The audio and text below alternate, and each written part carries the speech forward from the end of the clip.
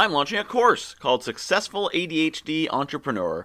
I've been an entrepreneur for a long time, and I've had ADHD for a little bit longer than that. Over that time, I've learned quite a few things that make me quite effective. People even call me organized. After many people ask me to, I have created a course to share what I've learned with you. Get details at neurodiversity.me/course. The first run is limited to only 20 students, and the first class is April 20th, so don't put this one off. neurodiversity.me/course. My name is Michael Whitehouse, the guy who knows a guy. I'm a global connector, networking concierge, and coach. For 2 decades, I believed that my ADHD was a disability. Only at the age of 41 would I come to realize that my ADHD was an incredible asset, and when I leaned into that, I achieved greater success than ever before. ADHD is the engine behind my own success as a networker and coach. Over the past few years, I've spoken with thousands of entrepreneurs and found that many of them have some kind of neurodiverse diagnosis: ADHD, autism, dyslexia, OCD, and more. Like me, for many of them, their neurodiversity is indeed the very source of their success. On this show, we will change the narrative on neurodiversity. I've heard enough about the challenges and how hard it can be. I want to hear about how awesome we are. It's time to start talking about how our neurodiversity can be an asset for ourselves, our communities, and our businesses. It's time to start talking about neurodiversity superpowers. Hello and welcome once again to the Neurodiversity Superpowers podcast. I'm your host, Michael Whitehouse, the guy who knows a guy. And our guest today is Jennie Bellinger, who is very awesome, and I'm very excited to have her here. Let me read you her bio that she was nice enough to send me. Jennie Bellinger is a certified professional coach and the host of the Badass Direct Sales Mastery podcast, which has a really cool acronym that only means one thing: just Badass Direct Sales Mastery Podcast. Doesn't mean anything else. She works with badass direct sales moms who are ready to double their monthly income. An entrepreneur since 2010, she understands the desire to contribute to your family's future and be present with them in the here and now, and how difficult balancing those two priorities can be. So Jennie has learned the hard way while building 2 separate businesses, raising 2 kids, and navigating a divorce to fulfill that need to contribute and be there for her children. Jennie is also known as the Direct Sales Dom. Luckily, as a certified professional coach, her methods are very effective, not painful. So welcome to the show, Jennie. Thank you, Michael. I'm so excited to be here. I'm excited to have you here, too. Yeah, when we met at whatever the event was, I think Virginia's event. Yes, get connected, stay connected. Yep, we were like, you must be on my show. And I mentioned it, and you're like, ADHD? I've got one of those. I've got 80 of them, apparently. I don't know what ADHD is, but I got 80 of them. ADHDs? Yes. Yeah, some people have like 25 HD, but no. ADHD. I have ADHD. Yes, I did a whole TikTok about that. So, first, tell me, how are you successful, Jennie? How am I successful? Oh, my gosh. Well, I have trophies and, really great podcast. Goodness. I don't know. For me, success is one of those wonderful words that has evolved in what it means to me over time, Originally, of course, like everybody else, success is like money and the house and the thing and the car and the all of that. And now at this point in time, I've redefined it as I've been able to work from home, to be there with my kids, be there for my kids, while I'm contributing to my family since 2010. My kids have never known daycare. Not that there's anything wrong with that. Yep. I hold no judgment. But I personally, for me, did not have children so that someone else could raise them. So for me to be able to work from home, be able to contribute, be able to do all the things, feel fulfilled in my business, and be mom, that to me is baseline of success. Yeah. Baseline. That's not the ultimate. That's baseline. Like, as long as I'm doing that, I've hit the baseline. Now, of course, would I love, all the things and not have to worry about the spending? And yeah, we're getting there. Yep. But that's still a pretty good success level. Yeah. I'm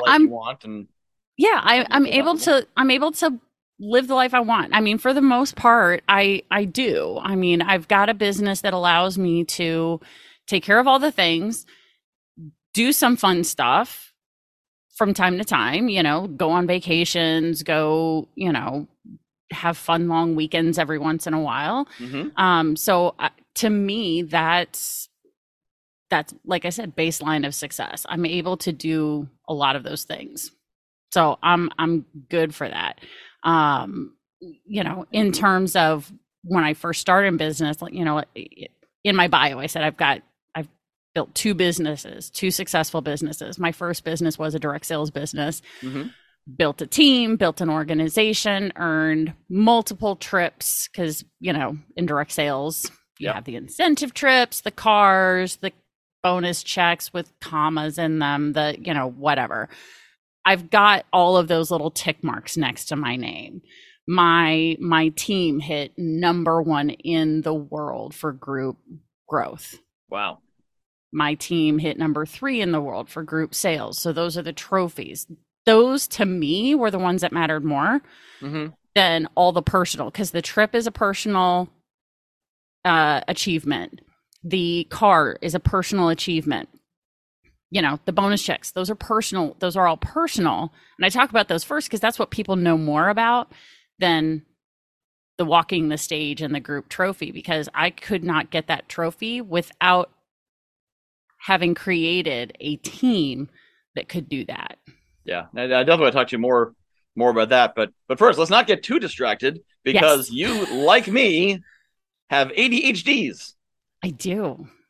So that is well, normally I would say, what is your form of neurodiversity? We already talked about that. So mine is ADHD.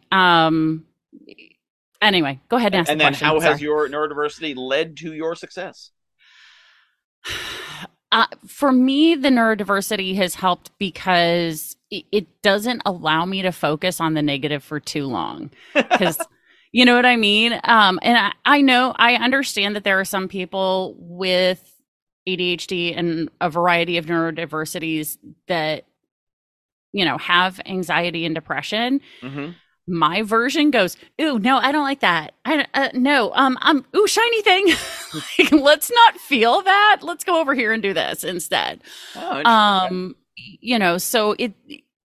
not to say that I don't have bad days, that I don't have bad moments, that I don't have times where I'm like, oh my God, can I do this or anything like that? I just don't. I think I choose to tell myself that that my neurodiversity goes, okay, you've had enough of that. We're gonna go over here now. Yeah. We're done. You know what I mean? It doesn't allow me to sit there for too long. I feel it just enough to go, ooh, that's really uncomfortable. Okay, let's get into motion. Let's do something about it. You know? And that's really how I've channeled it. Out of necessity, because I've obviously been ADHD my whole life. But I wasn't diagnosed till I was 23, and I've never been medicated on it. So every coping mechanism I've come up with has been my own. Yep. And actually, I was wondering about that. How many kids do you have? I have two. Because I have one kid, and one of the challenges for me with ADHD is I'm trying to work and she's home and she's like, I need this, I need that. And I've sort of trained her to not bug me if I'm working. My wife has not. And so like my wife has even more trouble getting refocused when she's distracted. Okay. But I'll often have time, especially the business, where I'm trying to build it and figure out, like, it's not about do the thing, it's figure out what the thing is and then do the thing. Right. And so if I'm derailed from that track, then I'm like, and I get to the end of the day and feel like I haven't gotten it done because I've been distracted. So how have you managed working with kids in the house all the time while also building your business and staying focused on that? Yeah. Well, I only homeschooled during COVID. As soon as they were vaccinated and allowed back in school, and I was safe and I was vaccinated and everything, because I have a health condition that I kept them home an extra year, even though the other kids in our area could go back to school in person. So now they're back in school full time, or at least I'm assuming by the time this is out there. They will be back in school full time. But during the summertime, they're home because they don't like summer camp because they're good kids and they don't like getting punished for that. So, but what I've done with them is I have worked from pretty much day one to help them understand how to be independent and not dependent on mommy or daddy for all the things. Now, of course, there are certain things I do ask them to check with me before, like using a stove or cooking in the oven or, you know, something like that that could be actually dangerous. But for the most part, since my kids were old enough to be able to reach plates, cups, bowls, things like that, they, you know, they've had parameters, boundaries around which how often they could eat, what they could eat. You know, they could always get their own water and things like that, you know. So I've tried to help them become independent, feel very self-sufficient in a lot of things, but knowing that they can ask mommy or my boyfriend or their dad for help for things.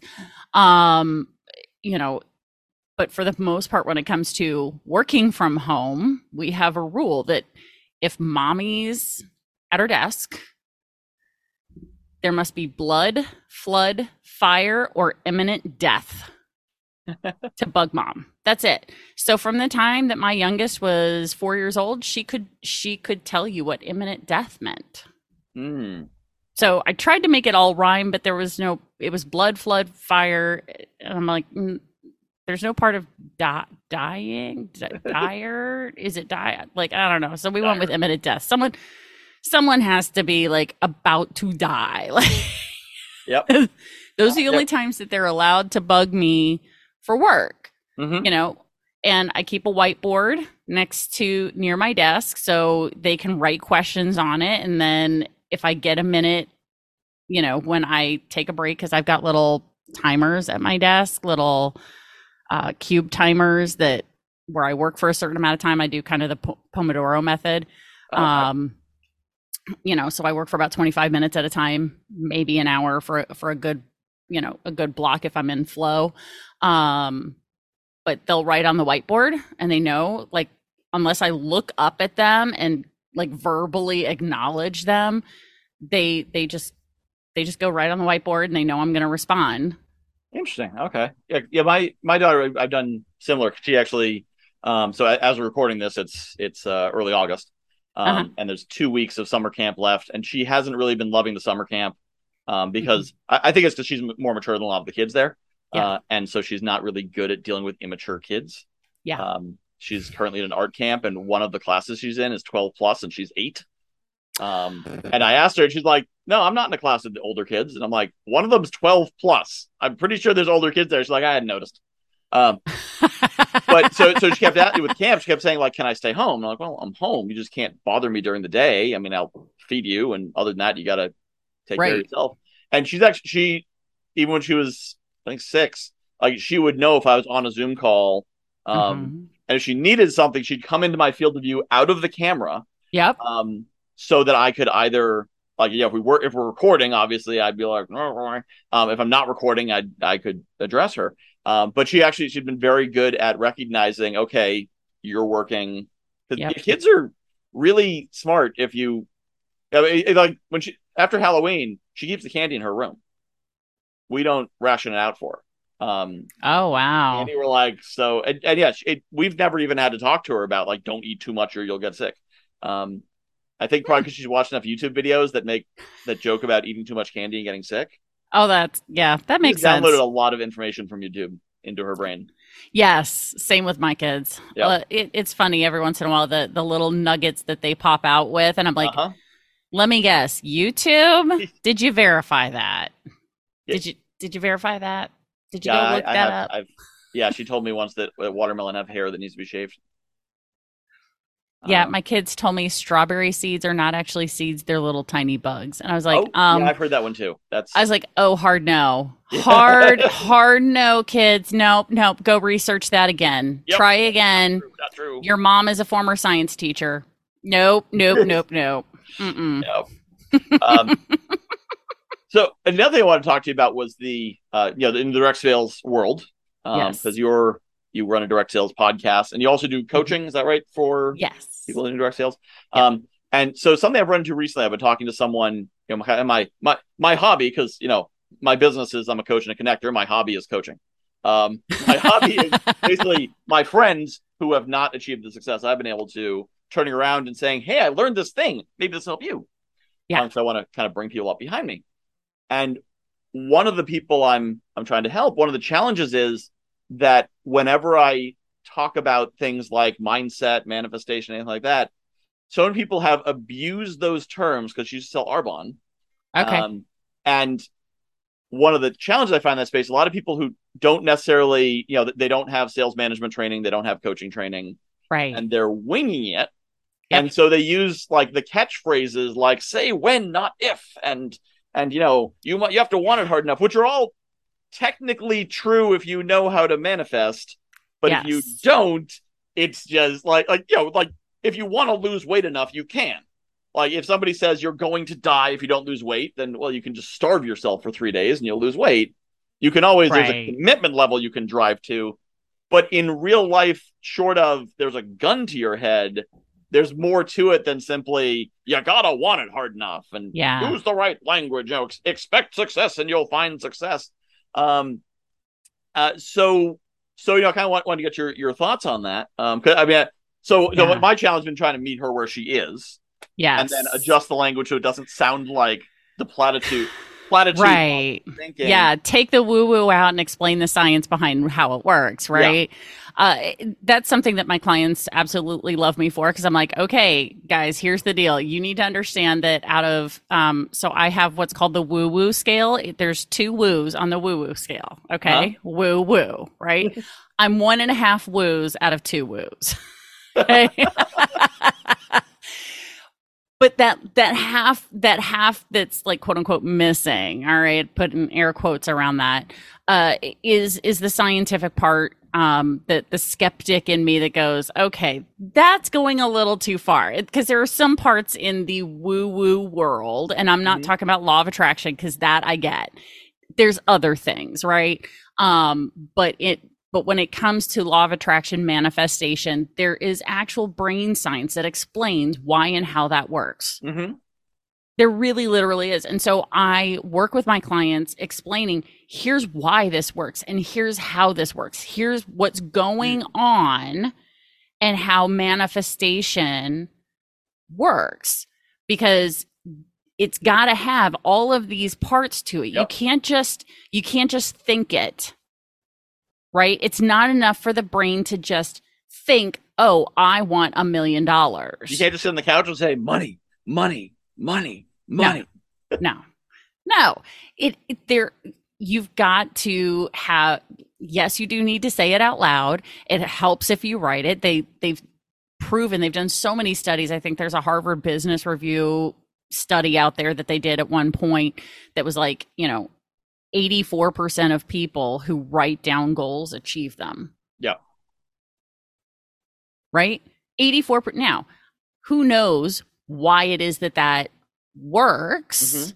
Mm-hmm. Is it because the people who write them down are much more likely to freaking do something about it? I don't know. Maybe. Or the people who wrote them down went to Harvard, where they taught you to write your goals down. There's always the causation correlation thing, right? Exactly. Like the marshmallow test.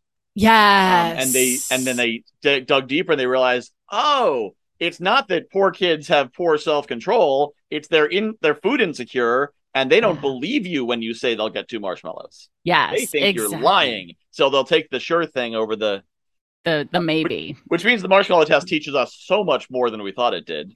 Oh yeah. Yeah.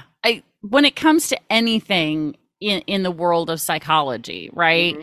It's always addressing more than just the initial thing. Always, because we are not 1-dimensional, 2-dimensional, or even 3-dimensional. We have so many different facets to us.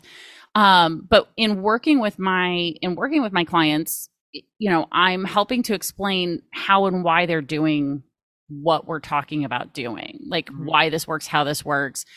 Setting up those plans and the plan for the accountability. How do I fit in it? How do you want me as your coach to back you up on that. Mm-hmm. But then I've got my own systems in place to help them with that. So, but it definitely helps to take away some of the woo-woo mysticism from a lot of that. And instead of just saying, if you just say it and write it, then it's going to happen. No, here's why this works. It's because the brain now begins to look for ways to make it happen. Yeah. Because your brain, that whole bullshit thing that says your brain is only 10% of your brain is working at any given time. Bullshit. That I call BS on that like all day long, because your brain is huge. There are literally billions of cells in there working all the time. Mm-hmm. And so your brain has things working on a subconscious level in the background. So when you're writing things out, when you're saying them out loud, especially for affirmations and manifestations, and saying them out on a daily basis, your brain begins to look for the things that can make that thing become true. Yeah. Right? It begins to actually look for that kind of stuff. There's a part of your brain that's literally meant to look for those kinds of things. Now, it was built to keep us alive. The reticular activating system was built to keep us alive back in the saber-toothed tiger days. Yeah. Like, look for things that do this or that so that I don't die. Like, if it looks like this, I might die. Right? Mm-hmm. Don't do that. Right? Look for the saber-toothed tiger in the grass. Don't eat that berry. Don't eat that mushroom. Those will kill me, because I watched somebody else eat them and they died, right? It's looking for those things to keep you alive, but then you can also use it to look for the things that will help you thrive. You just have to retrain it, but it takes effort to retrain it by saying these things, putting them out there on a daily basis, or at least multi times during the week. It doesn't have to be every single day, but man, if you got 3 out of 5, you need the activity. Oh well, yeah. I think for some of the people who are using the platitudes, because you can luck into a fast start in direct sales if you've got the right social circle. You've got 20 friends who are ready to buy from you, 3 are ready to join, and I think a lot of people, I've met people who got that fast start, and they're like, no, I just had a very positive attitude, and I use my affirmations every day. And you live in a rich community with rich friends. So like you could positive affirmation all you want. If you grow up in Bridgeport, you're not going to start the same way. If you grow up in Avon, to use two Connecticut towns here. And I think that's what she was running into, was those people who couldn't explain their success. So they're like, well, it's not that I got lucky. I just wrote down my beliefs every day, and I kept my thinking positive, and also you made 30 calls a day, and you also did these prospect activities. What was the activity? You were networking. You were because it sounds like she wasn't taught. And I think this happens a lot. When I first got into direct sales, I wasn't really taught how to prospect. It was talk to everyone and ask them for referrals. I remember the first time I did sales to not my friends and family. I was like, this is so much easier. Right? So much easier, because I don't care what a stranger thinks of me after they hang up. I do care what my, friend from high school thinks of me after I try to sell him some knives that he doesn't need and can't afford. Right, exactly. And I think too, there's a little bit of, it's harder, and I'm finding this in all areas of life, not just business, my particular business, right? It's harder to be a prophet in your own land. Mm-hmm. It's really interesting, and I'm going to use BNI as an example, because I am a member of BNI, have been for 11, almost 11 and a half years now. And I absolutely adore it. And what's interesting is when I'm talking to BNI members who are not from the St. Louis region, because the people here in the St. Louis region remember me when. Right? They remember me when I first started. So they're just like, oh, that's Jennie. Like, that's Jennie. No big deal. And I talk to people outside of the area, and they've, looked up or listened to my podcast or whatever. They've gone to my website and actually checked out all the things that I've done. And they're like, holy crap. Yeah. You're Jennie Bellinger. And I'm like, and it's this really interesting dichotomy because it's, you know, the people who are here, I'm like, do y'all even know how freaking fantastic I am? Like, Yeah. you've got the next John Maxwell, Jack Canfield, Brene Brown, whatever, sitting in your midst, and you don't have a freaking clue. And all these other people who are not from the area, like, oh my God, Jennie Bellinger! Jennie Bellinger, you're a rock star, you're amazing. Well, yeah, I found the pandemic's been great for me with that because I basically disappeared from the local community for 2 years. Right. And people only saw me on social media for years. And then I came back.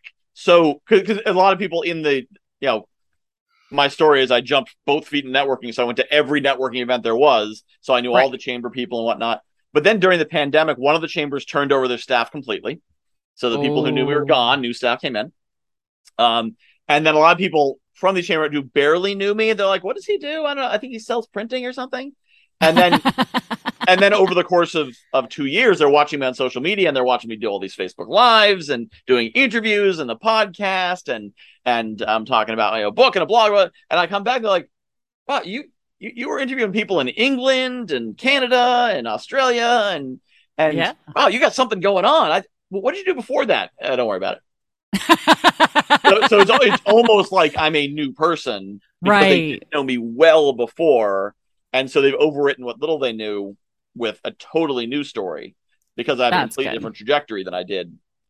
Well, and again, the neurodiversity fits into that really well, though, because we are so good at pivoting because we do it 700 times a day in our head, you know? Because for me, there were so many people who were shocked when I got diagnosed when I was 23, and they're like, but you're not hyperactive. Because, 20 years ago, hyperactivity was still like the mainstay of neurodiverse for ADHD specifically. That's what the H is for, y'all, right? Is that hyperactivity piece. And people are like, but you're not hyperactive. And I said, oh, you haven't been in my head. Yeah. If you knew all that was going on in here, right? Like if people just knew, because those of us who don't experience that physically to the rest of the world, outwardly to the rest of the world, trust me, the hyperactivity is happening. It's just inside our head. So we are very good at being able to pivot, switch, do different roles. I mean, it is, one of the benefits of this, because some people, not neurotypicals, to look at what you just described, right? I used to do this thing, was networking like crazy, and then pandemic hit, and now I've totally transitioned. They may have a difficulty inside their head reconciling, I used to do this and now I do this. Whereas neurodiverse people go, yep, that's just the way it is. Yeah, and actually, I'm glad you brought that up. That's this is why I do the podcast. I learned so much about myself. Yeah, because I've always known, part of ADHD is a bad memory, which is why I say if I'm not taking notes during a conversation, it didn't happen. Yep. Picture didn't happen, notes didn't happen. But also, one thing I noticed is memory compartmentalization. So there's a place I go for karaoke every Saturday. And when Saturday comes time to go there again, I feel like I was just here an hour ago. Because in that context, it stops the recording and then it restarts the recording the next week. And it blinks by. And so I hadn't really thought about that in the context of, I joke that I need someone who does past life regressions if I want to think about my time before the pandemic. That's a totally different person who happens to share my name and face. But is completely different from me. 2019, Michael? Magazine publisher in a small town, totally different guy, slightly different, or somewhat looks similar, but totally different. And that's probably the reason I was able to pivot so quickly and easily is that once my context shifted, I'm no longer attached to what's behind. Oh yeah, we have very little attachment. I shouldn't speak for everyone because everybody's neurodiversity is shockingly diverse. It's literally in the name.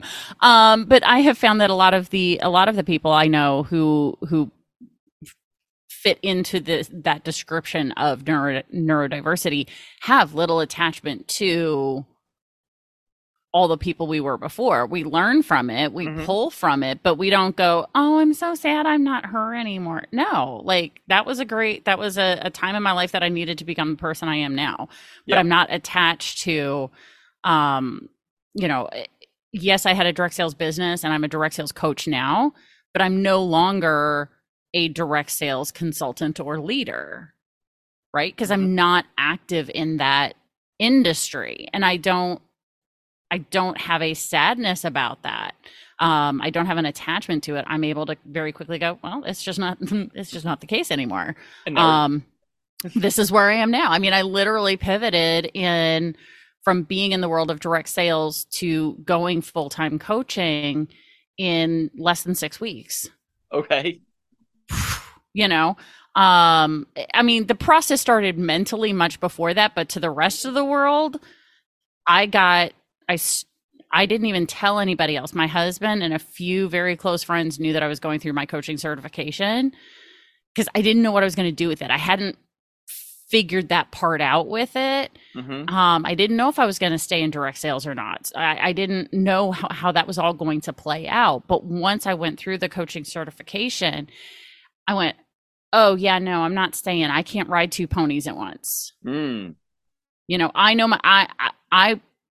I'm a high achieving, high functioning neurodiverse person. And I also know that there are limitations for me. And if I want to be successful, I'm not going to be able to successfully ride 2 ponies at the same time. It took me so long to figure that part out. Oh, right. But once I made that decision, I pivoted out of that business in 6 weeks or less.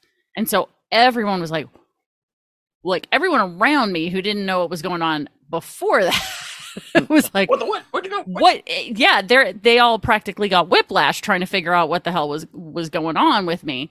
But I was able to make that transition very quickly, very easily, and then it just is what it is. I'm a coach now. Yeah, that makes sense. And I did not being able to ride 2 ponies at once. I mean, I think I might be riding like a 12-leg pony that's just really wide because I just stitch them together. But it's finding like I started this podcast and I'm like I want to do this podcast because I feel called to do it. Yeah. But it didn't actually align to my business. And I'm like, hey, how do I stitch this in? And then I'm like, well, so the podcast, I think a Neurodiversity Superpowers Mastermind would be very valuable. And that aligns to The Guy Who Knows a Guy, which is about networking and coaching and bringing together. So and a lot of the entrepreneurs I meet are neurodiverse anyway. So I kind of found ways to bring everything into alignment. But yeah, if you're trying to do 2 totally separate things, at least if you have ADHD and try to do that, you're going to do 2 things very poorly. Exactly. You need to find one way to expand the definition of one thing to make it's all one thing. It's just different aspects. Exactly. Right. And it's interesting because one of my business coaches is looking at my entire business right now, right? And what he's seeing, and because he's not neurodiverse, and so he's kind of like, what the hell is going on here? Because I have 2 business entities. I have Level Up Coaching, and that is my safe business for my conservative BNI peeps. They also know about Badass Direct Sales Mastery, which is the podcast, and it is also my coaching brand outside of BNI. Because I know that there are people who are, if that's all I had, they'd be like, I can't refer that. It's all the same thing. I'm still coaching the same way. I've never beat anybody. Yes, I have a writing crop for fun because it's a hilarious prop. And let's face it, as part of my ADHD, it's my fidget. I sit here and play with my writing crop all day long. It's just like during my podcast, I don't do this. I don't hit it on my hand. But if I'm talking to somebody, I'm sometimes tapping it or doing whatever as part of my fidget. But he's looking at my business and seeing these seemingly 2 very different entities. But I'm like, if you go look at all of the coaching services described on both of them, it's the same coaching service, same pricing, same model. I'm throwing people. So I have clients who have signed up as Badass Direct Sales Mastery coaching clients, and I have clients who have signed up as Level Up coaching clients. And they're in the same group. And they don't know it. but they all know I have the podcast. So it's not, Yeah. I don't hide that. I don't hide that at all.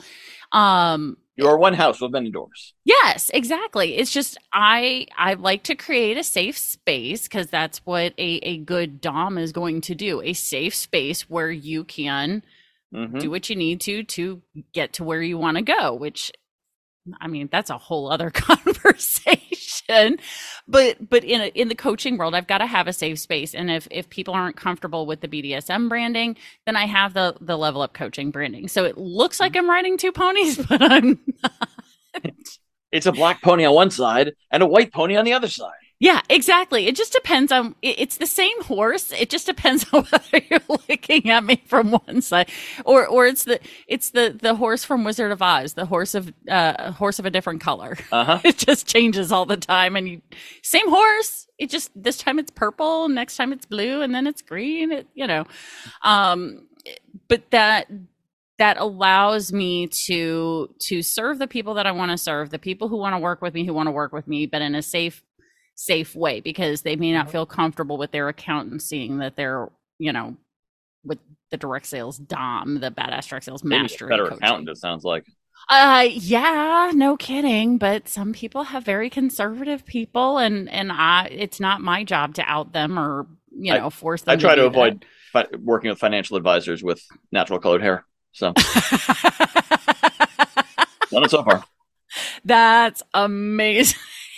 I probably need to do the same. Oh, goodness gracious. Also, just about accountant. You'd love her. Oh, well, there you go. Hair, tattoos, the whole thing. Oh, perfect. Oh my God. That's amazing. I know a bookkeeper who matches the same description. Doesn't look the same, but right. Also blue hair and tattoos. Now that I've seen in bookkeeping, I've not seen a financial advisor who wasn't like buttoned up, very conservative in our area. In your area.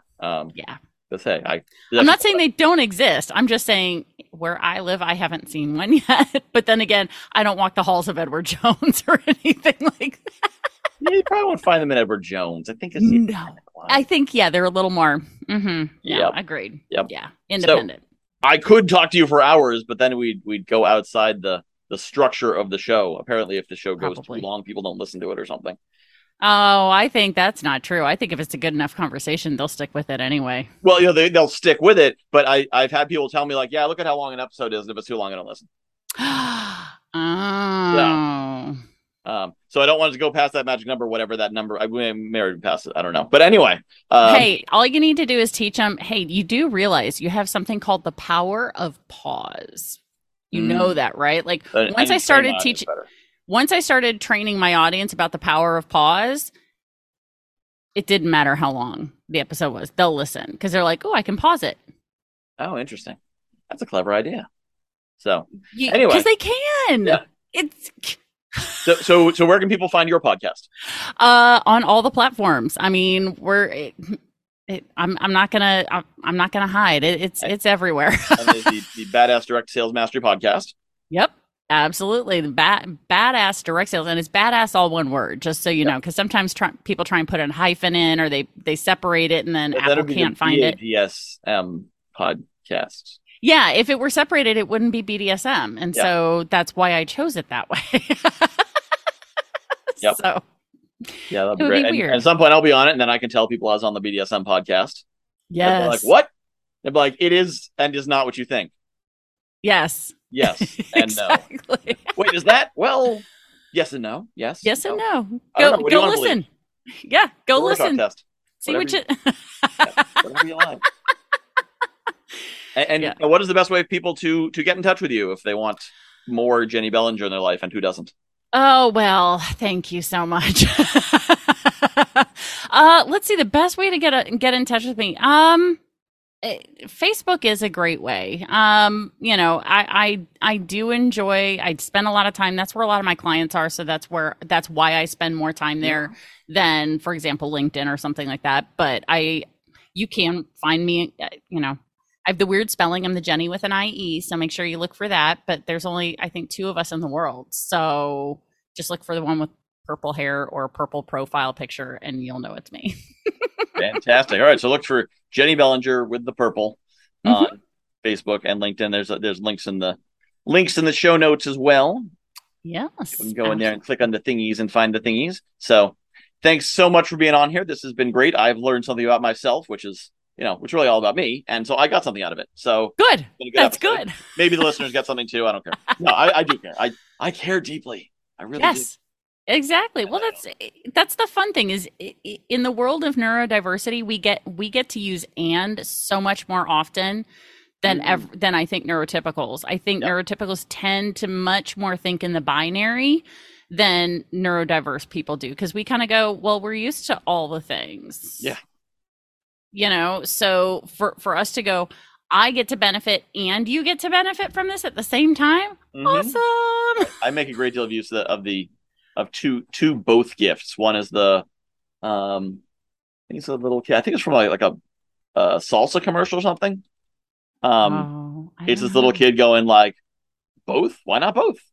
Oh. And the other one's the meme from El Dorado, with the two guys being like, both is good. Both is good. Yes. I need to rewatch that movie. I haven't seen it in so long. I use those gifts so often. Yes. Often posts are like, well, should I do this or this? Yes. Do both. Yes. Both I know. I'm like, you do realize "and" is an option, right? Like that is something I say very, very often. Hey, "and" is also an option. Yeah, between A and B, my choice is usually yes. Yeah. Mm-hmm. Yeah. Or "and." Yeah. I always throw in there C. And. Yeah, but my grandfather used to say, if you come to a fork in the road, take it. Yep. That's a Yogi Berra quote. Because do you know the story behind that? I do not. So Yogi Berra, former coach here in St. Louis, when he lived here, and he would tell people, when you come to the fork in the road, take it, because there was a fork in the road and his house was at the other end of this loop.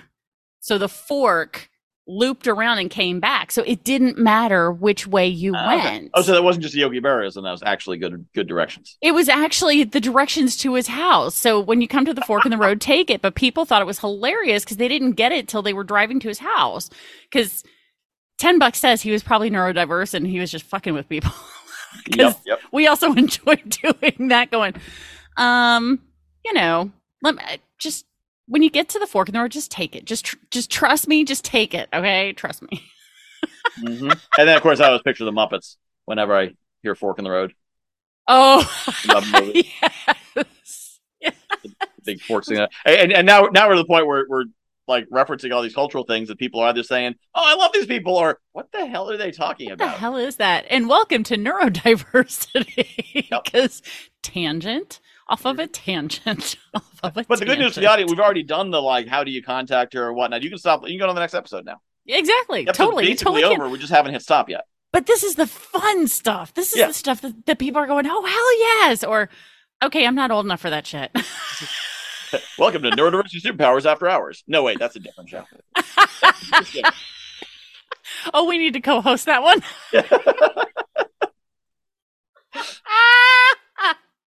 Oh, that'd be great. Oh, gosh. Okay. All right. We should probably stop now. Yeah. It'd be like Bad Girls on Business, but neurodiverse wackos on business. I like it. Hey, you know what? Podcasts are like potato chips. You can't have just one. People ask me how many I have, and I'm like, I have 4, 5. I don't know. Like is the Guy Who Knows a Guy podcast still active? I put episodes on it sometimes, so I guess so. Yeah. People listen to it. It's still there with 170 episodes on it. So yeah. Michael's Motivation, my first podcast, still a podcast. I mean, it was on Anchor, so it never comes down. Oh, so there you go. Yes, and that. And when I launch, it's funny. I hear about podcasts. Most podcasts don't get past 10 episodes. Yeah. I'm like, I put out 10 episodes before I tie my shoes. Yeah. I dropped this one with 5 episodes. Day one, it had 5. Yeah, I did the same thing. 19 interviews on the calendar. So how do you do a podcast with 5 episodes? I think people overthink it. They overthink it, and I think they oftentimes feel like they have to actually do it weekly to put it out weekly. They don't get the whole batch recording thing. like for me, my batch recordings are Mondays and Fridays. I much prefer doing for my own podcast Mondays and Fridays because then I'm in podcast mode. Oh, okay. And then the rest of my week is when I'm coaching and training and doing the other parts of my business. But I like to keep my mindset in the same arena as much as possible. So I batch record. I like that concept, except most of what I do involves other people and their schedules. So trying to control my own schedule against all these meetings I need to have. And that's why I use Calendly. Oh, no, I do. And I know you do. Calendly becomes its own monster. But pretty much once somebody has said, I want to be on your show, I'm like, okay, here, go fill out the form because my team needs your stuff. Right? So nobody gets on my show without filling the form first, but then they get redirected and they can only pick from Mondays or Fridays. That's it. Yep. Yeah, I use Mondays as my no appointments day. Okay. That's when I record Morning Motivation, and I batch record that. There you go. So you're already doing it, but with all these other things, if they want to be on the show bad enough, they'll find a time, they'll make a time, they'll reach out. Because there have been 3 people that have been on my podcast. 3 that have been on my podcast that I said, when do you want to record? Because Jack Canfield, Mark Victor Hansen, and the CEO of Pure Romance. Okay, yeah. For them, I was like, 2 a.m. Sunday night, sure, yes, that's not a problem at all. When do you want to be on? I will completely rearrange my schedule for you because you're the chicken soup for the soul guys. Yeah. And the CEO of a company that I really, really, really, really want to work with because we're so aligned. Yeah. Oh, it's not even. Yeah. And I most people will fall into line, with whatever I have Calendly do. The thing is, it's about figuring out the algorithm for Calendly so that Calendly doesn't, because it's a machine with the number of people I meet as a networker. And so if I don't program that machine right, it is October before I'm able to fix it. I get that. People grab this. So now now it is a great compliment to get a Calendly link from me. Because most people I put into connection bonanzas and open virtual coffees. Yep. So when I get an introduction, which I get more and more of, and someone's like, hey, you got to meet so-and-so, they're amazing. And I'm like, does amazing mean I'll have a good conversation, or does amazing mean they'll change my life? Why don't you come to an open virtual coffee where I can have multiple people, find out if you're life-changing amazing, in which case we'll do a one-on-one, which we can book sometime in the next 7 days because I don't give them to everyone. Right. Because I used to go to events and like drop my calendar. People are like, drop your Calendly link in the chat. I'm like, no. I mean, I can, but here's the thing. At this point, for a lot of my Calendlys, when people click on them, they're like, you're not available until so we're recording this early-ish, August. I just gave my link to somebody at the end of last week and they're like, you don't have anything till September. Right. So because most of the time, because I'm using my Calendly as a filtering for most of the time. If it's someone that I really, really, really want to talk with, I have appointments in my calendar that are busy. So Calendly won't let somebody in, but I can, because I can go into Google and be like, oh, I'm going to fit Michael in because I want to talk to Michael. Okay. Yeah. I've been trying to figure out how to block out time so I don't have to manually schedule things. I still have to manually schedule, but I only manually schedule if somebody's worth it. Yeah. Right? Yeah, you're using Calendly to be like, here, you're allowed to have my Calendly link. I'm like, here, go pick a Calendly event. It's still restricted, but I do have, so I have a regular one-on-one, and then I have a priority one-on-one, which offers times the regular one doesn't. Gotcha. So that's been somewhat effective. Because I ran into the issue where like prospective clients couldn't get on my calendar for 4 weeks. Oh yeah, no, I've got a secret event that only I can pass out to people that is for my clients, that gives them much more access to me. Because like I said, my clients can get in, but not clients. Because most of the time, people who aren't clients are trying to sell me something. Yeah. And so I'm like, you get my business connection link. Yeah, This is a that's business connection. We'll have a talk. We'll see what do you want to talk. Like one of the questions on there is, what do you want to talk about? What's your intent for this meeting? And luckily, I think in all the years I've had my Calendly, I've only had one person be like, I really want to sell you this thing. And I was like, you know what? You got the balls to say that. I'm still going to meet you. Yeah. The funny thing for me is I expect when people want to meet me, they're like, oh, I want to tap the network of the guy who knows a guy, which I'm totally happy to share because often people want to meet them. The problem is, I don't need half an hour for that. I need 10 minutes for that, which is what the Connection Bonanza is. It's not up to 9 people in 1 hour. Nice. Basically saying, here's what I'm looking to meet. Yeah. And I'm not even asking for reciprocation. I'm just like, I'm going to introduce you to people because most of my clients hire me to introduce them to people they want to meet. So I get to sift through 9 people, see who of those are good connections for my clients. Very valuable to me. Great for them. But yeah, when people do try to pitch me, I'm like, seriously, you're talking to a professional networker. You're wasting that pitching me. I would have introduced you to any number of people. Well, up to 2 or 3. But I would have introduced you to people. But instead of tapping my network, you're wasting your time pitching me and wasting my time. It's the Dr. Meisner. You're trying to go to people instead of go through people, and that's unfortunate. But I think people are getting a little bit better at that nowadays. They are, one would hope. It's mostly the newbies or the people who report. Circling back. See, I still remember the earlier part of this conversation, like 3 hours ago. Circling back, it's I think some results people in direct sales who are not properly trained. Because they're hired by people who are not properly trained. Right, they got off to a quick start because they had a good natural market that got them that they were able to spread through.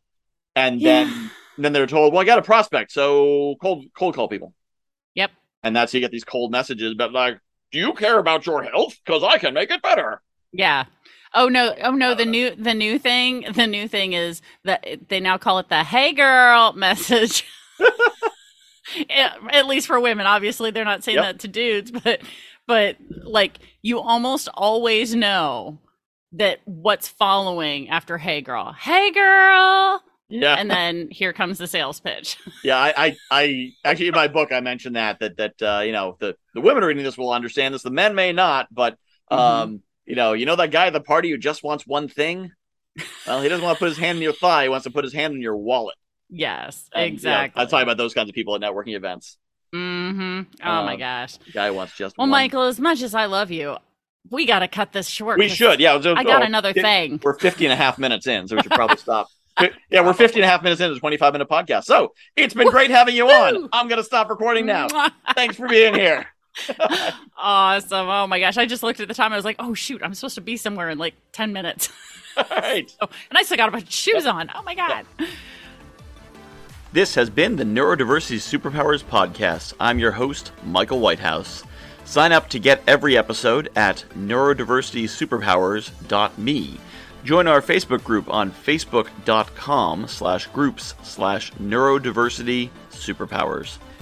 Thank you so much for joining us, and don't forget to subscribe, rate, and review this podcast. I'm launching a course called Successful ADHD Entrepreneur. I've been an entrepreneur for a long time, and I've had ADHD for a little bit longer than that. Over that time, I've learned quite a few things that make me quite effective. People even call me organized. After many people ask me to, I have created a course to share what I've learned with you. Get details at neurodiversity.me/course. The first run is limited to only 20 students, and the first class is April 20th, so don't put this one off. neurodiversity.me/course.